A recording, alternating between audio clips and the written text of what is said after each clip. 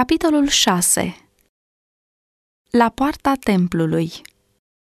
Ucenicii Domnului Hristos aveau un profund simțământ al neputinței lor și, cu umilință și rugăciune, au alăturat slăbiciunea lor puterii Lui, neștiința lor înțelepciunii Lui, nevrednicia lor neprihănirii Lui, sărăcia lor inepuizabilei sale bogății. Astfel, întăriți și înzestrați, ei n-au ezitat să se avânte în slujba învățătorului. La scurtă vreme după coborârea Duhului Sfânt și îndată după un timp de rugăciune stăruitoare, Petru și Ioan, suindu-se la templu să se închine, au văzut la poarta numită Frumoasă un olog de 40 de ani, a cărui viață, de la nașterea sa, fusese numai o viață de durere și chin. Acest om nefericit dorise de multă vreme să vadă pe Iisus, spre a putea fi vindecat, dar era aproape neputincios și prea departe de locurile unde lucra marele medic. În cele din urmă, el a înduplecat câțiva prieteni să-l ducă la poarta templului, dar când a ajuns acolo, a aflat că acela în care își pusese toată nădejdea fusese dat unei morți crude. Dezamăgirea sa a trezit simpatia acelora care știau câtă vreme sperase el cu înfocare să fie vindecat de Iisus și zilnic îl aduceau la templu, pentru ca trecătorilor să li se facă milă de el și să-l ajute cu vreun ban spre a-și ușura lipsurile. Petru și Ioan, trecând pe acolo, acesta le-a cerut și lor de pomană. Ucenicii au privit la el cu compătimire și Petru a spus: „Uită-te la noi!” Și el se uita la ei cu luarea minte și aștepta să capete ceva de la ei. Atunci Petru i-a zis: „Argint și aur n-am.” Când Petru vorbi despre sărăcia lor, fața slăbănogului s-a întristat. Dar ea a strălucit de nădejde atunci când apostolul a continuat: „Dar ce am îți dau. În numele lui Iisus Hristos din Nazaret, scoală-te și umblă.” L-a apucat de mâna dreaptă și l-a ridicat în sus. Îndată i s-au întărit tălpile și gleznele. Dintr-o săritură a fost în picioare și a început să umble. A intrat cu ei în templu, umblând, sărind și lăudând pe Dumnezeu. Tot norodul l-a văzut umblând și lăudând pe Dumnezeu. Îl cunoșteau că era cel ce ședea la poarta frumoasă a templului, ca să ceară de pomană, și s-a umplut de uimire și mirare pentru cele întâmplate. Fiindcă ologul care fusese vindecat se ținea de Petru și Ioan, tot norodul, mirat, a alergat la ei în pridvorul zis al lui Solomon. Ei erau uimiți văzând că ucenicii puteau săvârși minuni asemănătoare celor săvârșite de Iisus. Totuși, aici era bărbatul acesta care, timp de 40 de ani, fusese un olog neputincios, dar care acum se bucura, putându-și folosi pe deplin picioarele sale, fără dureri și fericit, crezând în Iisus. Când ucenicii au văzut uimirea oamenilor, Petru a întrebat: „Pentru ce vă mirați de lucrul acesta? De ce vă uitați cu ochii țintă la noi, ca și cum prin puterea noastră sau prin cucernicia noastră am fi făcut pe omul acesta să umble?” El îi asigură că vindecarea fusese săvârșită în numele și prin meritele lui Iisus din Nazaret, pe care Dumnezeu îl înviase din morți. Prin credința în numele lui Iisus, declară apostolul, a întărit numele lui pe omul acesta, pe care îl vedeți și îl cunoașteți. Credința în el a dat omului acestuia o tămăduire deplină, cum vedeți cu toții. Apostolii au vorbit lămurit despre marele păcat al iudeilor, acela că au lepădat și au dat morții pe prințul vieții. Dar ei au fost atenți să nu-i ducă pe ascultător la disperare. Voi v-ați lepădat de cel sfânt și neprihănit și ați cerut să vi se dăruiască un ucigaș, a zis Petru. Ați omorât pe Domnul vieții, pe care Dumnezeu l-a înviat din morți. Noi suntem martori ai lui. Și acum, fraților, știu că din neștiință ați făcut așa, ca și mai marii voștri. Dar Dumnezeu a împlinit astfel ce vestise mai înainte, prin gura tuturor prorocilor lui, că, adică, Hristosul său va pătimi. El a spus că Duhul Sfânt îi cheamă să se pocăiască, să se convertească și îi asigură că nu există altă nădejde de mântuire decât prin îndurarea celui pe care ei l-au răstignit. Numai prin credința în el, păcatele lor puteau fi iertate. Pocăiți-vă, dar, și întoarceți-vă la Dumnezeu, le-a spus el cu tărie, pentru ca să vi se șteargă păcatele, ca să vină de la Domnul vremile de înviorare. Voi sunteți fiii prorocilor și ai legământului pe care l-a făcut Dumnezeu cu părinții voștri, când a zis lui Avram: toate neamurile pământului vor fi binecuvântate în sămânța ta. Dumnezeu, după ce a ridicat pe robul său Iisus, l-a trimis mai întâi vouă ca să vă binecuvânteze, întorcând pe fiecare din voi de la fără de legile sale. În felul acesta, ucenicii au predicat despre învierea lui Hristos. Mulți dintre cei care ascultau așteptau această mărturie și când au auzit-o, au crezut. El le-a amintit cuvintele rostite de Domnul Hristos și ei au intrat în rândurile celor care primiseră Evanghelia.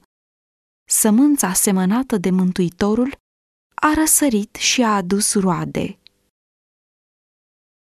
Pe când ucenicii vorbeau oamenilor, au venit la ei pe neașteptate preoții, căpitanul templului și saducheii, foarte necăjiți că învățau pe norod și vesteau în Iisus învierea din morți. După învierea lui Iisus, preoții au răspândit pretutindeni știrea mincinoasă că trupul lui a fost furat de ucenici în timp ce garda romană adormise. Nu este deci de mirare că nu le-a plăcut atunci când au auzit pe Petru și pe Ioan predicând despre învierea aceluia pe care ei îl omorâseră. În mod deosebit, saducheii erau foarte mânioși.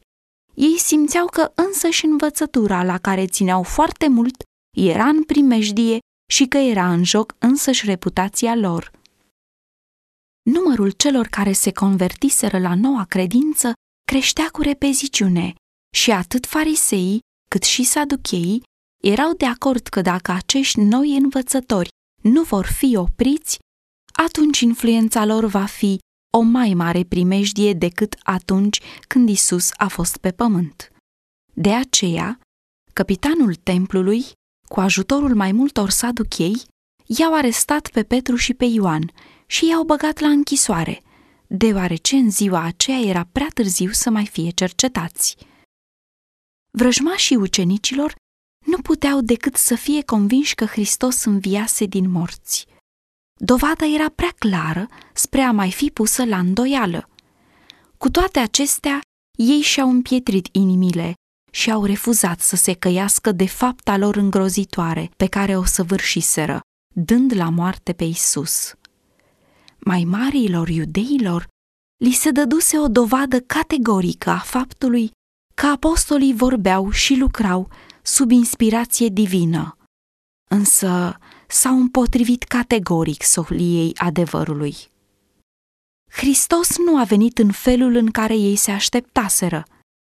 Cu toate că uneori au fost convinși că El era Fiul lui Dumnezeu, au înnăbușit totuși această convingere și l-au răstignit. În îndurarea sa, Dumnezeu le-a dat și alte dovezi și acum le era oferită o nouă ocazie de a se întoarce la El.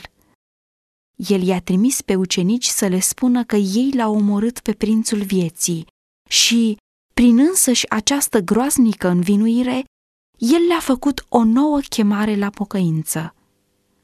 Dar, simțindu-se în siguranță în propria lor îndreptățire, învățătorii iudei au refuzat să admită că bărbații care îi învinuiau de răstignirea lui Hristos vorbeau prin îndrumarea Duhului Sfânt. angajându-se pe calea de împotriviri față de Hristos, orice act de rezistență devenea pentru preoți un nou imbold de a urma pe aceeași cale. Împotrivirea lor devenea din ce în ce mai hotărâtă. Aceasta nu însemna că ei nu ar fi putut ceda. Puteau, dar n-au cedat.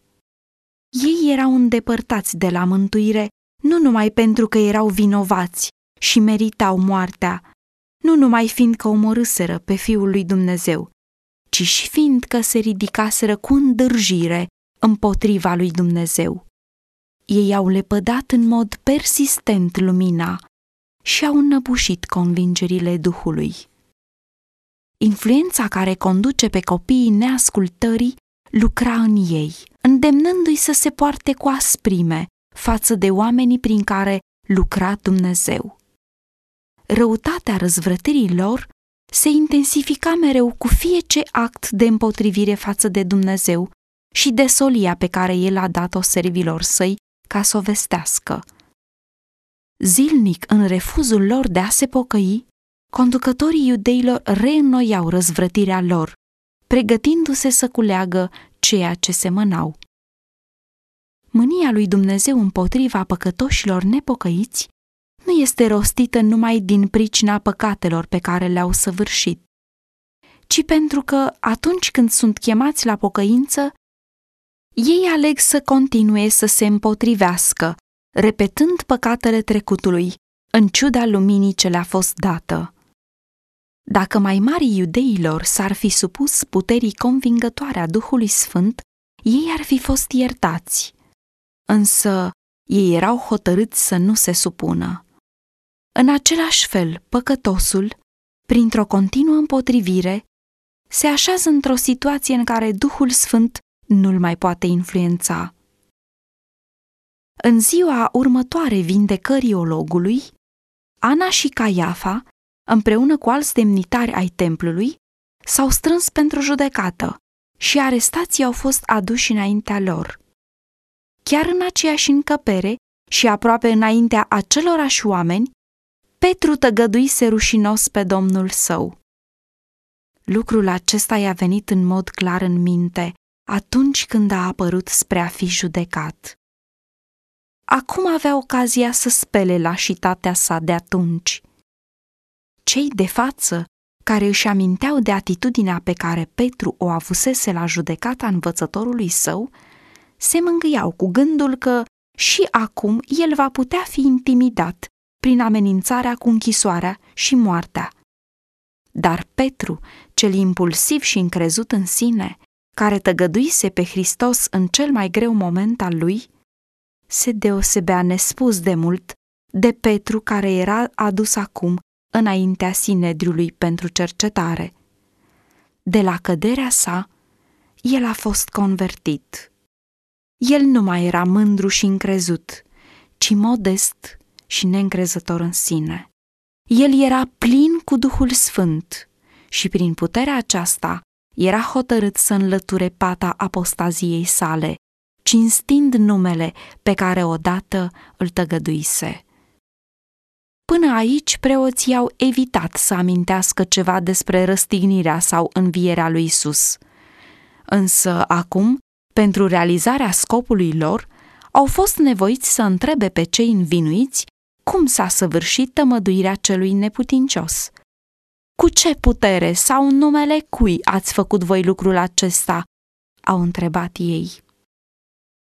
Plin de curaj sfânt și în puterea Duhului Sfânt, Petru a declarat fără teamă: să știți toți și să o știe tot norodul lui Israel. Omul acesta se înfățișează înaintea voastră pe deplin sănătos, în numele lui Isus Hristos din Nazaret, pe care voi l-ați răstignit, dar pe care Dumnezeu l-a înviat din morți. El este piatra lepădată de voi, zidarii, care a ajuns să fie pusă în capul unghiului. În nimeni altul nu este mântuire, căci nu este sub cer niciun alt nume dat oamenilor în care trebuie să fim mântuiți. Această curajoasă apărare a înspăimântat pe mai mari iudeilor. Ei își închipuiseră că ucenicii vor fi copleșiți de teamă și neliniște atunci când vor fi aduși înaintea Sinedriului. Dar în loc de aceasta, martorii au vorbit așa cum ar fi vorbit Hristos, cu o putere convingătoare, ce a adus la tăcere pe potrivnicii lor. În glasul lui Petru nu era nicio urmă de teamă atunci când a declarat despre Hristos: El este piatra lepădată de voi, zidarii, care a ajuns să fie pusă în capul unghiului. Petru a folosit aici o figură de stil obișnuită preoților. Profeții vorbiseră despre piatra lepădată și chiar Domnul Hristos, vorbind cu o ocazie preoților și mai marilor, a spus: N-ați citit niciodată în Scripturi că piatra pe care au lepădat-o zidarii a ajuns să fie pusă în capul unghiului? Domnul a făcut acest lucru și este minunat în ochii noștri. De aceea vă spun că împărăția lui Dumnezeu va fi luată de la voi și va fi dată unui neam care va aduce roadele cuvenite. Cine va cădea peste piatra aceasta va fi zdrobit de ea, iar pe acela peste care va cădea ea îl va spulbera. Matei 21, cu 42-44. Când preoții au auzit cuvintele de apărare, rostite fără teamă de apostoli, au priceput că fuseseră cu Isus. După schimbarea la fața lui Isus, este scris despre ucenici că, la sfârșitul acestei scene minunate, n-au văzut pe nimeni decât pe Isus singur. Matei 17, cu 8. Isus singur. În aceste cuvinte este cuprinsă taina vieții și puterii ce a caracterizat istoria primei biserici. Când ucenicii au auzit pentru prima dată cuvintele lui Hristos, ei au simțit nevoia lor de El. Ei l-au căutat, l-au găsit și l-au urmat. Ei au fost cu El în templu, la masă, pe coasta muntelui, pe câmp. Ei erau ca elevii cu un învățător, primind zilnic de la El lecții despre adevărul cel veșnic. După înălțarea Mântuitorului, simțământul prezenței divine, pline de iubire și lumină, era încă cu ei. Era o prezență personală. Iisus Mântuitorul, care a umblat, a vorbit și s-a rugat cu ei, care rostise cuvinte de nădejde și mângâiere inimilor lor și care, în timp ce solia de pace era încă pe buzele sale, fusese luat la cer dintre ei. Pe când alaiul de îngeri îl primea, ei au auzit cuvintele lui: Iată că eu sunt cu voi în toate zilele până la sfârșitul veacului. Matei 28, cu 20. El s-a înălțat la cer în trup omenesc. Ei știau că El era încă înaintea tronului lui Dumnezeu, El, prietenul și mântuitorul lor, că simpatia lui era neschimbată, că pentru totdeauna El va simți împreună cu omenirea suferindă. Ei știau că El prezenta înaintea lui Dumnezeu meritele sângelui Său, arătând rănile din mâinile și picioarele sale ca o amintire a prețului pe care El l-a plătit pentru cei răscumpărați. Și gândul acesta îi întărea pe ucenici să sufere batjocura pentru numele Său. Unirea lor cu El era acum mai tare decât atunci când fusese personal cu ei. Lumina, iubirea și puterea unui Hristos lăuntric strălucea prin ei, așa că oamenii, privind-o, se minunau. Hristos a pus aprobarea lui pe cuvintele rostite de Petru în apărarea sa. Stând strâns alături de ucenic, ca un martor convingător, se afla bărbatul care fusese vindecat într-un mod atât de minunat. Prezența acestui bărbat, cu câteva ore mai înainte un olog neputincios, dar acum cu o sănătate complet restabilită, adăuga greutate la mărturia cuvintelor lui Petru. Preoții și mai mari au tăcut. Ei nu erau în stare să respingă afirmațiile lui Petru, însă ei nu erau mai puțin hotărâți să pună stabilă învățăturii ucenicilor. Coroana minunilor Domnului Hristos, învierea lui Lazar, a pecetluit hotărârea preoților să scape lumea de Isus și de lucrările lui minunate, care le distrugea foarte repede influența asupra oamenilor. Ei l-au răstignit, dar aici era o dovadă convingătoare că ei nu au pus capăt minunilor făcute în numele său și nici vestirii adevărului pe care el l-a învățat.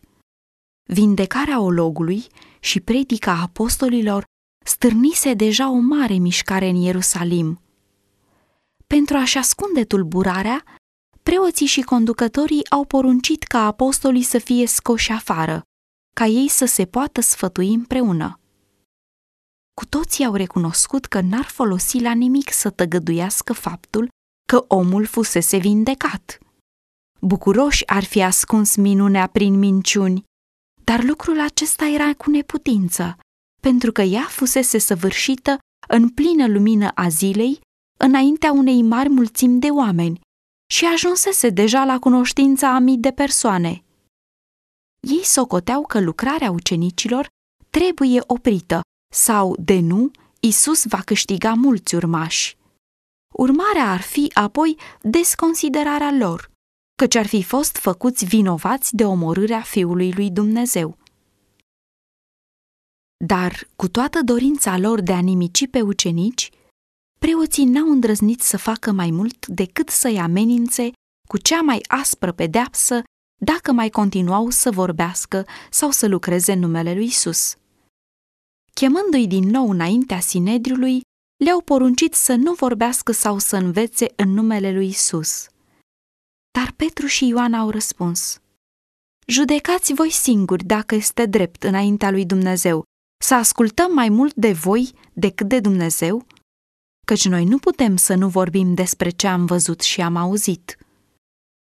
Bucuros ar fi pedepsit preoții pe oamenii aceștia pentru neclintita lor credință față de chemarea lor sfântă, însă se temeau de popor, fiindcă toți slăveau pe Dumnezeu pentru cele întâmplate.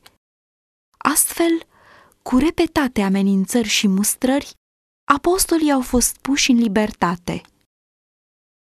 În timp ce Petru și Ioan erau arestați, ceilalți, cunoscând răutatea iudeilor, s-au rugat neîncetat pentru frații lor, temându-se ca nu cumva cruzimea manifestată față de Isus să se repete.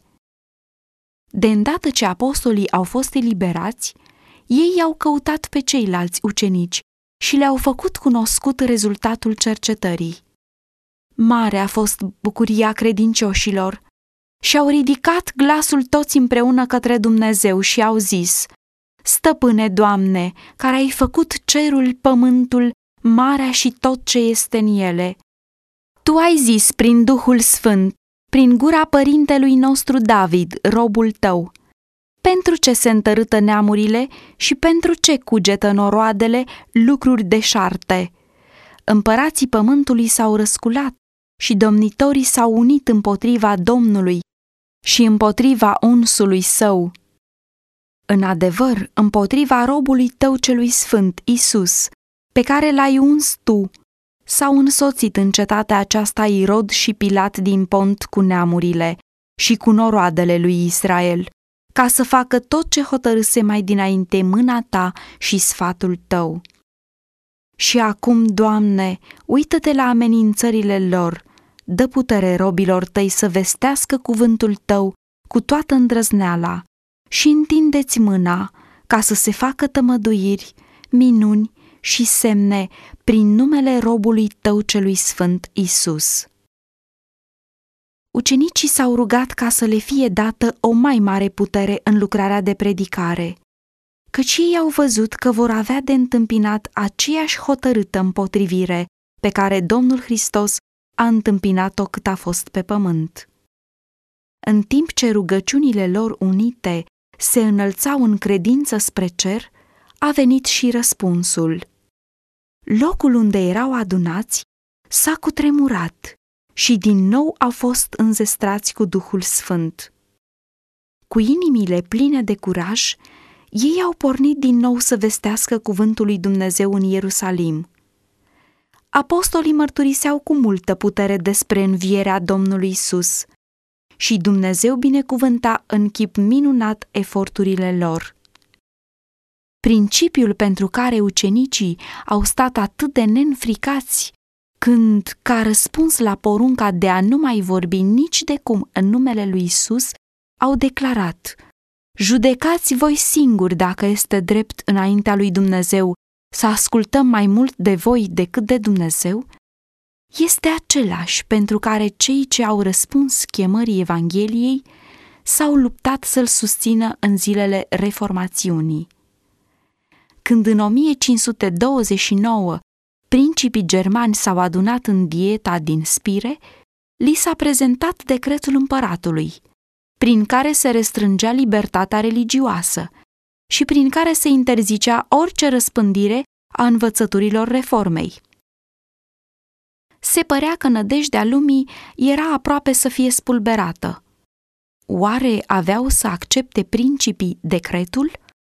Oare lumina Evangheliei avea să fie oprită de la mulțimile care erau încă în întuneric? Erau în joc mari și importante probleme ale lumii. Cei care primiseră credința reformată s-au întâlnit la oaltă și hotărârea lor unanimă a fost: respingem acest decret. În materie de conștiință, majoritatea nu are nicio putere. Principiul acesta trebuie să-l ținem și noi, cu tărie, în zilele noastre. Standardul adevărului și al libertății religioase, ținut sus de întemeietorii Bisericii Evangheliei și de către martorii lui Dumnezeu în decursul secolelor care s-au scurs de atunci încoace, în această ultimă bătălie a fost așezat în mâinile noastre. Răspunderea pentru acest mare dar stă asupra acelora pe care Dumnezeu i-a binecuvântat cu o cunoaștere a cuvântului său. Noi trebuie să primim acest cuvânt ca pe o autoritate supremă. Noi trebuie să recunoaștem autoritatea omenească ca o rânduire stabilită de Dumnezeu și să învățăm ascultarea de ea ca fiind o datorie sacră în cadrul sferei ei legale. Dar când cerințele ei vin în conflict cu cerințele lui Dumnezeu, atunci trebuie să ascultăm mai mult de Dumnezeu decât de oameni. Cuvântul lui Dumnezeu trebuie recunoscut mai presus de toate legiuirile omenești. Un așa zice Domnul nu trebuie dat la o parte pentru un așa zice biserica sau un așa zice statul. Cununa lui Hristos trebuie să fie înălțată mai presus de diademele tentațiilor pământului. Nu ni se cere să sfidăm autoritățile. Cuvintele noastre, fie ele vorbite, fie scrise, ar trebui să fie cumpănite cu grijă, ca nu cumva să se spună despre noi că am rostit ceva ce ne-a înfățișat ca unii care am fi împotriva legii și ordinii. Noi nu trebuie să spunem sau să facem ceva care ne-ar închide în mod necesar calea. Noi trebuie să mergem înainte în numele lui Hristos, apărând adevărurile ce ne-au fost încredințate. Dacă oamenii ne opresc să facem această lucrare, atunci le putem spune așa cum au spus și apostolii: judecați voi singuri dacă este drept înaintea lui Dumnezeu să ascultăm mai mult de voi decât de Dumnezeu, căci noi nu putem să nu vorbim despre ce am văzut și am auzit.